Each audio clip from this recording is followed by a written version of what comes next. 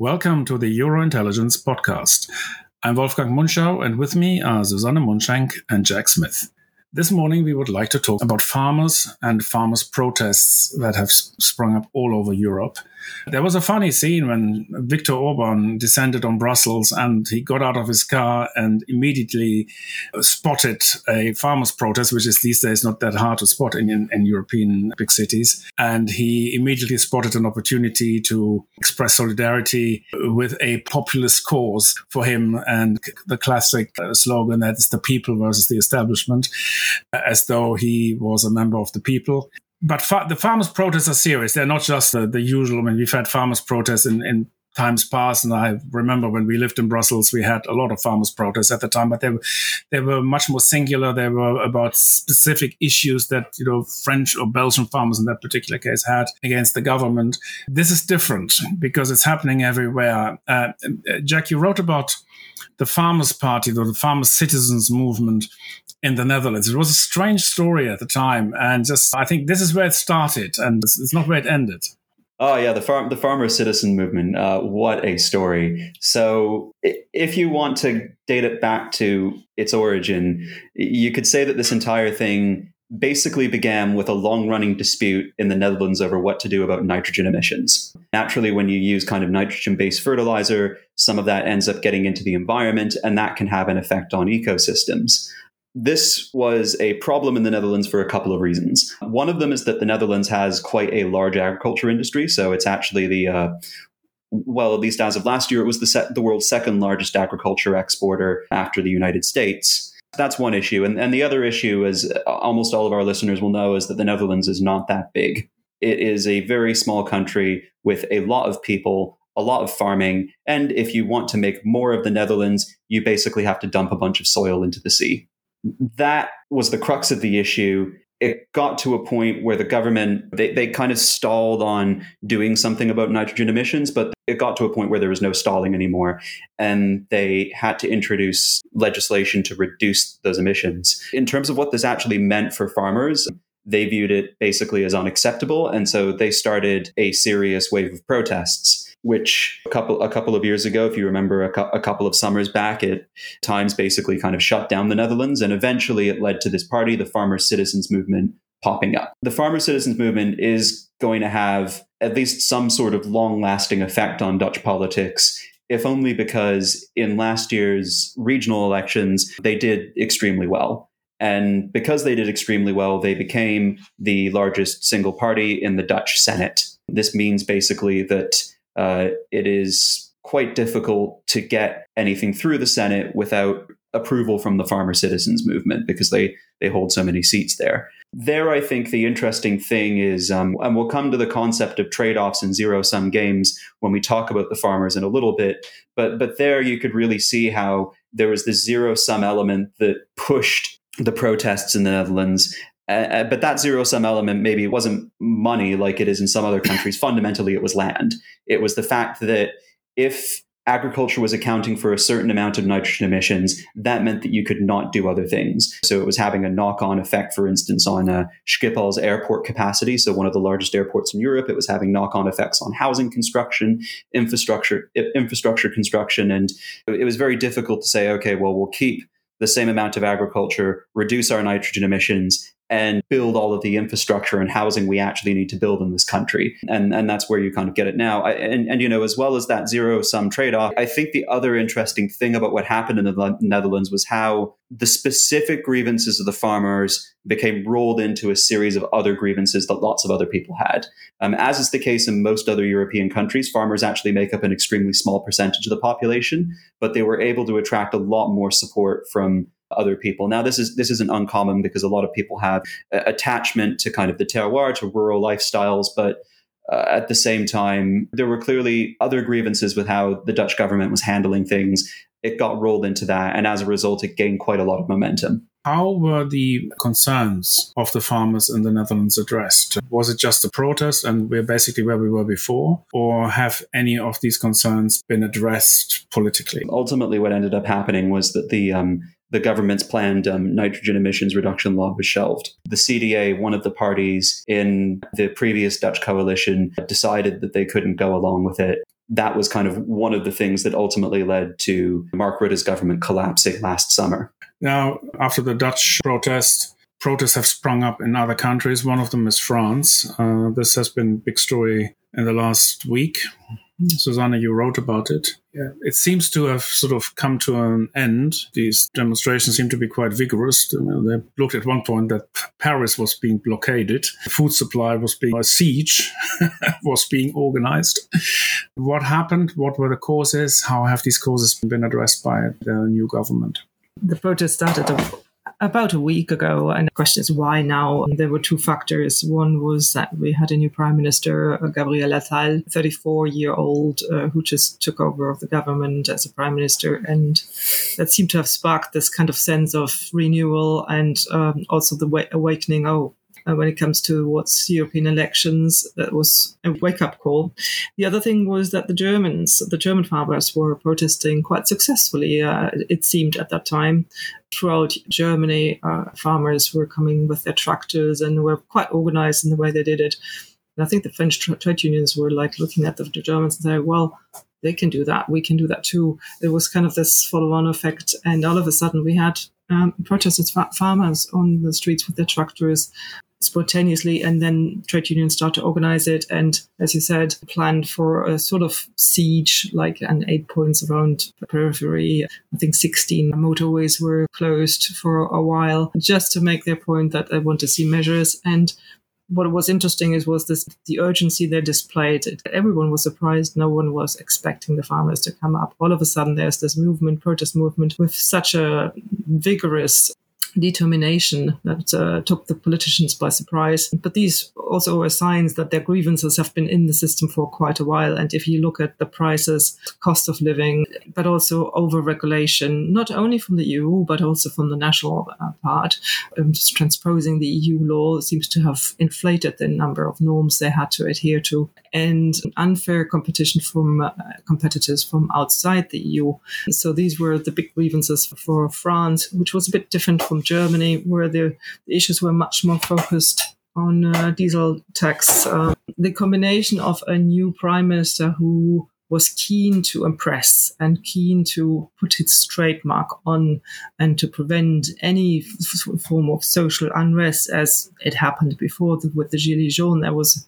They used that momentum and just to throw in this protest movement, and they got Attal to commit to, as far as he could, to 3 batches of announcements. We don't know yet how the implementation looks like, but these 3 petals of announcements, first of all, it also started off with the diesel tax. The moment that Bruno Le Maire, when he was announcing it, the next day the farmers were actually on the streets, which was very similar from the Gilets jaunes.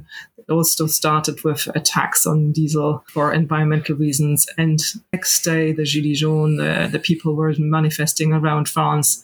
And that also opened up to all sorts of other grievances, and people came together for all sorts of different reasons. And it became larger and larger. And this is basically the same thing here with the farmers.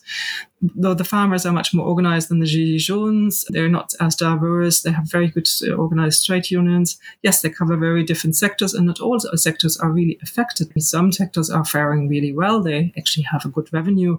It's not all of them that actually suffer. Also, in terms of competition from outside, we're talking about chicken, eggs, and sugar, where prices have fallen quite dramatically, and also where they were overwhelmed from imports from Ukraine, where you can really see the impact in terms of price and quantities. But in other areas, that has been less of an issue. Emmanuel Macron has to take this unfair competition thing into the European Council and actually make his stance of being against the Mercosur trade deal with South American countries, where there is a fear that this leads to unfair competition, that they can enter the single market with much less regulation, much less adherence to norms than the European farmers. So they want to have mirror clauses also for all new kind of trade deals that the EU will be making. The European Commission from Brussels already also chipped in the first kind of proposal of how to deal with these grievances. these are little tokens that were not really addressing the issue. We're all looking at a more bigger reform that probably needs to happen again, even if you think about letting Ukraine in with big farms, that to integrate that in a system where the big farmers are more subsidized than the small farmers, you would have even more imbalances built on it. So, and the other thing is it sets up the farmers' movement against the regulation from the green regulation that the EU is actually at the moment rolling out. Has anyone in the French government or in the French media or in the French think tank world costed what the Attal concessions will cost? I mean, he's taken back some of the diesel stuff, and I think there was a diesel thing in there, wasn't there? Yeah. So these things have costs, and they have to be either financed or just not financed. It's one of the things. Is there an estimate or some hint, something broad, or is it too early? Or what was mentioned today is another 400 million that Attal was putting on the table. I don't think that includes the stop of the phasing out of the diesel tax break. I see. So that we're talking about 1 to 2 billion, because the diesel will have been fairly significant. That might well be. And there are also other things that might actually cost them. I mean, some of the measures don't cost anything. It's just, for example, aligning the French Food Safety Agency with the European counterpart so that there is not a doubling in norms. These are things that probably shouldn't cost so much, but matter a lot for the farmers. But I think in terms of support, also, if you think about how do you support them into the green transition, I think this moving forward, it will actually cost more. Yeah. I mean, if you compare this with Germany, where you also had farmers' protests, and I've written about this, and there was a peak before Christmas, but they continued in the new year. They dealt with it very differently. You had farmers' protests very effectively stopping traffic on motorways and in cities. And for the first time, it's very rare for German farmers to protest. Germany is much less used to farmers' protest than other EU countries. And for the first time, many Germans kind of heard the grievances. Most people are not aware, especially urban dwellers in Germany are very remote from the countryside. Even suburban people, the countryside in Germany is really kind of far away from these areas. The government essentially did not make concessions. It promised concessions in Germany. The diesel tax subsidy removal for agriculture was a decision that came as a result of the Constitutional Court's ruling on the debt brake. So they had to find savings in a very short period of time. So the government sat together in late December to hammer out a compromise. And one of the things, they always cut out someone else's money. So since the farmers are nobody's constituency in this particular government, that was the one thing that was not protected. So that went. Commuters' diesel subsidies were not touched because that's the FDP's constituency. Because that's the FDP's constituencies, and so everybody had a constituency that needed to be protected. But the farmers were just their party, which is the CDU, is in opposition. So that was basically no one listened to this. And the Green agricultural minister, his solidarity is also not with the farmers. His solidarity is with the people who have a problem with farmers. So the result was that the farmers, that we had the protest.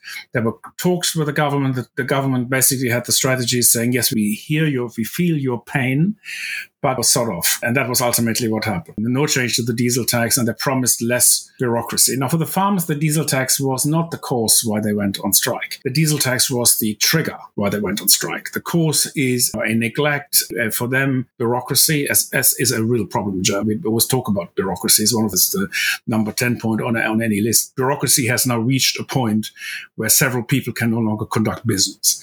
And that is a point, sort of a tipping point for many industries, a tipping point but also especially for farmers.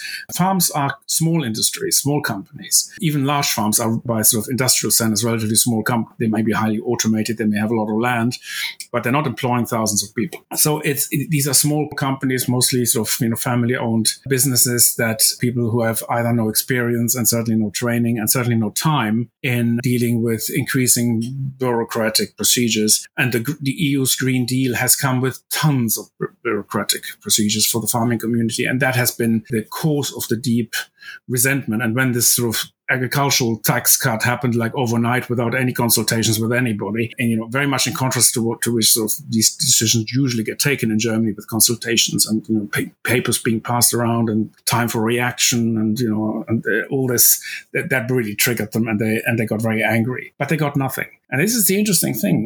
The Dutch farmers got their laws changed. The French farmers got pretty much not everything they wanted, but a good deal. It was certainly a success. I mean, the Dutch farmers got a little bit more. They kind of inadvertently brought down the Dutch government. Yeah, and they run the country in one sense because they have a majority in one of the chambers. Yeah, or not a majority, but they have a large enough proportion of seats in the Senate to make life very difficult for everybody else. That is not the case with the German farmers. The Germans pretty much got nothing out of this. But then again, you have the debt brake. That's a hard constraint, and that's not really true for France, nor it was true for the Netherlands. Yeah, it's interesting. I mean, we keep writing about this.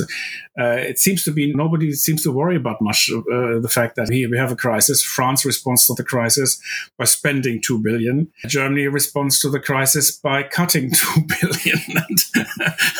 And the question then becomes, what can possibly go wrong here? Because you can say we have slightly different fiscal things, but France is on a fiscally different universe. The German Council of Economic Experts has just said, okay, our danger is that our debt ratio is falling far too fast, so we have to actually loosen the debt brake a little bit. If ever we get to like under 60% or 50% of debt, we can incur slightly larger deficits. Now we're talking the danger now is that it's instead of 0.35%. We're not talking about deficit spending. They're talking about things that will ultimately have no macroeconomic impact or only marginal one.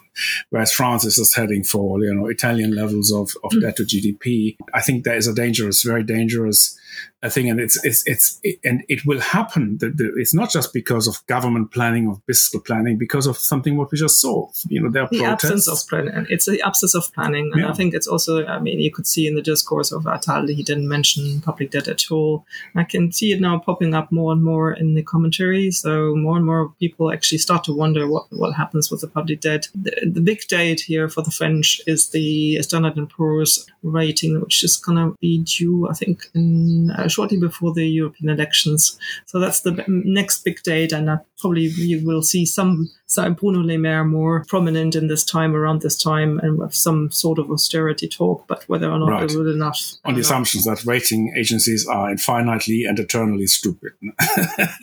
Yeah, I think, as well, my view about why this is happening in France, the way that this is happening, is also to do with the way that this government, or the way successive Macron governments have made decisions. Which is to say that often Macron, for better or for worse, he's a very decisive person. Once he gets set on something, he really gets set on it. He wants to do it, and he's a little bit like a freight train. What this means is that he'll end up rushing headlong into something. He'll meet a ton of opposition, and then the only way to deal with the kind of fallout of that opposition is to start buying people off. And that's what we've noticed successively. I mean, the first great example of that was with the Gilets jaunes. Now to a certain extent, it's an even bigger problem with the farmers, because as you say, Suzanne, unlike the Gilets jaunes, the farmers are organized. They have trade unions. Those trade unions frequently cooperate with each other. They can basically cause far more havoc for longer than the Gilets jaunes could, because the Gilets jaunes eventually dissipated.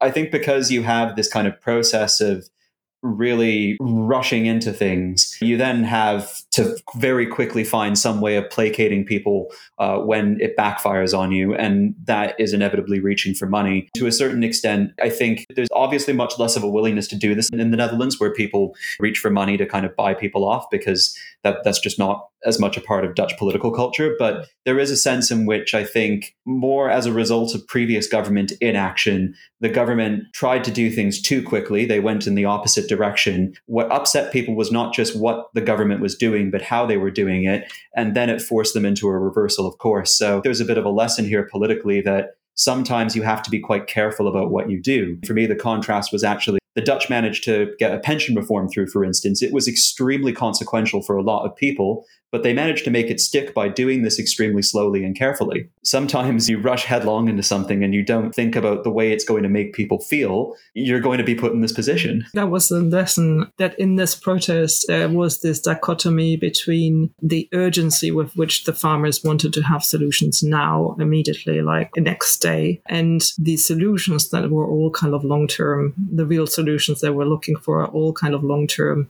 and they're not going to happen overnight because they implicate the European Union. They implicate really a much deeper reform about looking into how the whole market is working, or parts of the market, or how the green transition can be done in cooperation with the farmers rather than slapping it on their table. So all these solutions are all long-term, and Attal was just hyperventilating, and probably that's also a kind of character for Macron, is a little bit like want to be seen as the man of action and the action. Yeah, exactly. The man on horseback who comes in and saves the day. Exactly. There's the man of destiny. Yeah, exactly. That this hero image, but that's sort of a running counter what actually needs to happen.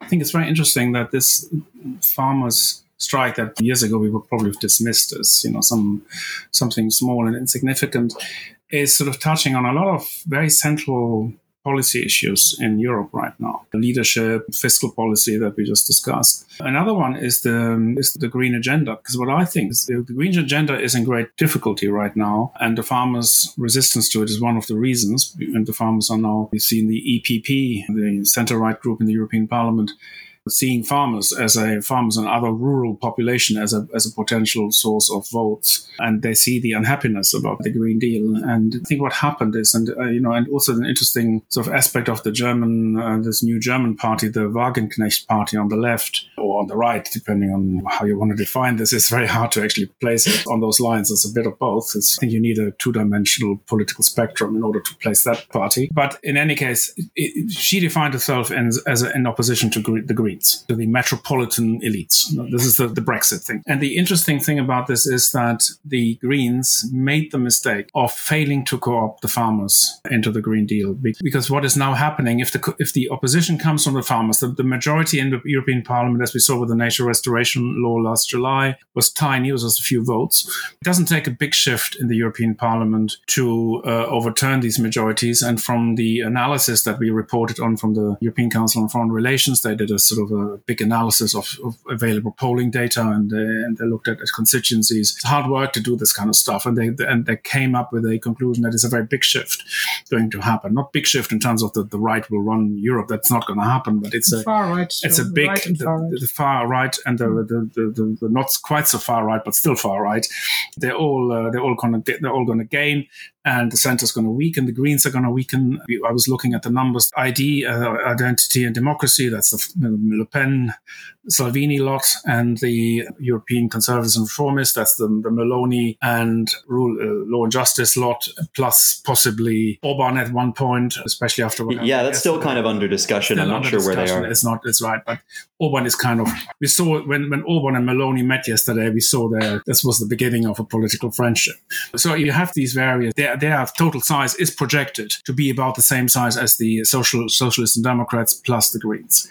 That's a power shift. If the far right is the same as what is basically the kind of people who kind of run the show next to the EPP, it's a big shift in votes, and the EPP is split towards on some of these positions. There's still sort of a de facto firewall. In fact, it has broken down on legislation because the EPP votes with the far right on so many issues. On the European level, we don't actually have a firewall, and it won't affect who's going to be the next Commission president very much. I think von der Leyen is very likely to get it, but on legislation, it will affect the agenda. It's the coalition, right? It's how the coalitions are formed. Yeah. One of the interesting things that the CFR did is actually looking at the restoration law and how under the rejected seats contribution it would look like, and instead of passing through with a thin majority, it would actually be lost with the margin of 72, I think, MEPs, which is that's a big majority. That's a big. Yeah, I mean, as you guys point out, gains for the far right in a European election wouldn't necessarily mean that the far right are running the show, because that's not how European politics works. But it does mean that you have to kind of fundamentally, I guess, acknowledge them, and they're going to end up inevitably playing some role in the power brokerage process.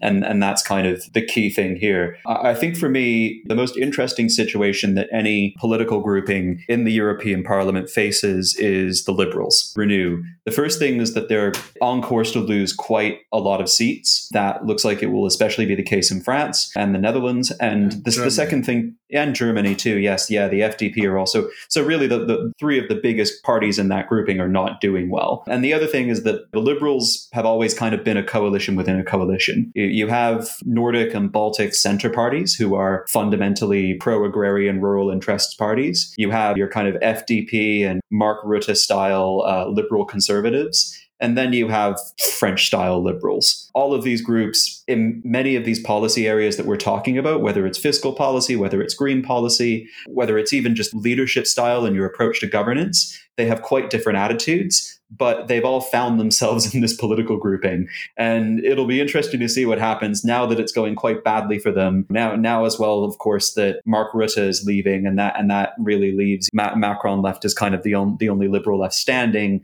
And then you have all of these different splits on the policy issues of the day. I find it interesting that now the Renew has a new head. I think Valérie Heyer, she's a farmer's daughter herself. It was consensual. She seems to be hardworking, young. I thought it's an interesting choice in a time where farmers' issues come to the forefront, and actually to battle this image that the Liberals cannot actually talk about farming in any sensible way. She definitely brings to the table the credibility. At least there's some attempt to break that narrative that the rural area is only for the right and the far right to harvest votes from. An interesting shift that's also happening is that von der Leyen is basing her re-election campaign, re-nomination campaign, whatever you call it, on an alliance with Meloni. Meloni is playing a very important role for von der Leyen because she's kind of the swing vote. If she doesn't get any votes from the right, there's no way she will get it because the left will not support her, the Greens may not support her. So she needs to reach deep into the right. And von der Leyen is a professional politician rather than a conviction politician. So the Green Deal, that was a big thing in term one. If that turns into a grey deal in term two, she'll be the last one to have a problem with that. And if Meloni becomes pivotal in this, then it also means that possibly Orban becomes pivotal in this. I mean, Orban has only a few votes, 10 or so, 15 MEPs, something in that order of magnitude, what you can expect next time. But it all adds up. And we are dealing with, at the moment, with very marginal numbers in all of the majority. There's small swings can have big effects. And one effect you were talking about, Renew, in the ECFR projection, Renew was still ahead of ECR, the Meloni Law and Justice lot. But if Orban were to join them, they could be actually larger than Renew. So you could have both right-wing groups being larger than Renew. And that is a dynamic that is very fickle. So you have, a very different political dynamic going on there. So there are very interesting, hard to predict. Hard to predict elements. I mean, putting any of our own personal convictions about Orban aside for a minute, it's an interesting tactical choice for Meloni to have to make. Really, the major difference, I think, between the previous commission and the previous European Parliament and Council and the next one is the fact that Meloni is there and she has this kind of influence within the system. So then there are, I think, a lot of questions and a lot of choices she and the people around her will have to make about how best to use that influence. There are obviously opportunities, as you point out, with getting Orban into the tent. Namely that you do become bigger on paper and potentially more influential. There are also risks in the sense that Meloni's position, as I see it now, is that she's kind of a go-between between all of these people. And that is part of her value and the power that she holds within this entire matrix, is that she's somebody who has a certain amount of credibility with everybody, whether it's von der Leyen, whether it's Scholz and Macron, whether it's Orban. She's the new Merkel. Yeah, exactly. She kind of has become the new Merkel in a way. Like, she's somebody who can manage to spin all of the plates and talk to all of these people. And obviously, if you bring Orban, or if, for that matter, if you bring von der Leyen or anybody else in the equation too close to you, you start to jeopardize your credibility with the other people in that matrix. No, that's a consideration. I agree. Orban was in the EPP, and that didn't stop Merkel, and Merkel didn't want him to leave. So it wasn't. Yeah, but it didn't stop. It didn't stop it. I don't think it would stop Meloni. My sense is that being larger than Renew strengthens her position, and she could still play this game, which she seems to be playing quite successfully. So very interesting that she takes on this role. It's also interesting how difficult it is to predict future political events, because who would have thought a year ago or a year and a half ago that Meloni would get elected with such a large majority and then play a role in the EU that like Angela Merkel occupied, and that was sort of people always thought, even von der Leyen at one page threatened her during the election campaign, saying, "Look, we have ways of dealing with people like you." Essentially, what she said. The tone has completely changed. That's also probably because she's the woman in Africa. She's going to Africa and looking how to sort out the migration situation for Europe, for the whole of Europe, right? And so far not so successful. That's the deal with Tunisia. That was the initiative of Italy. Didn't go so well, but she's still trying to hammer something off, and she's definitely on the active side and on the more persevering side in this. And she's also the only leader with a future. I mean, Scholz and Macron are both leaders without a future. Macron's future is, can be counted in years. Scholz's can be counted in possibly months. From what we know today, that might change too. He might just discover a completely new side to his character that was completely hidden from us. That Scholz. Olaf Scholz, man of action. That the real Olaf Scholz comes out and suddenly starts to talk and communicate. And it's not only we having this problem with him, but people who work with him have this problem. There seems to be some issue with his style of communication. But one can never say. We've seen what happened in the last election, where his opponents imploded. Could happen again. I mean, Merz, we cannot rely on Merz holding it. Yeah, but the underlying point is that Macron is term limited, so he has got to leave office by 2027, and who knows what's going to happen to his project after that. Scholz and his government are in very serious trouble. Absolutely. And on the face of it now. Even if he does better, for him to overtake the CDU, which is what it would take for him to remain chancellor, is extremely, extremely unlikely, given just the distance and the classic polling swings that you have. So Meloni is the one. That was the point we were talking about. Meloni exactly. That's the central point. To be there by the end of this decade, whereas the others are not. And so, strategic alliances, she is the one that's probably a good one. I mean, Meloni effectively, the Italian opposition. It's not that they're non-existent, but they're pretty close to it. There is no real viable alternative government to Meloni and the right-wing coalition in Italy.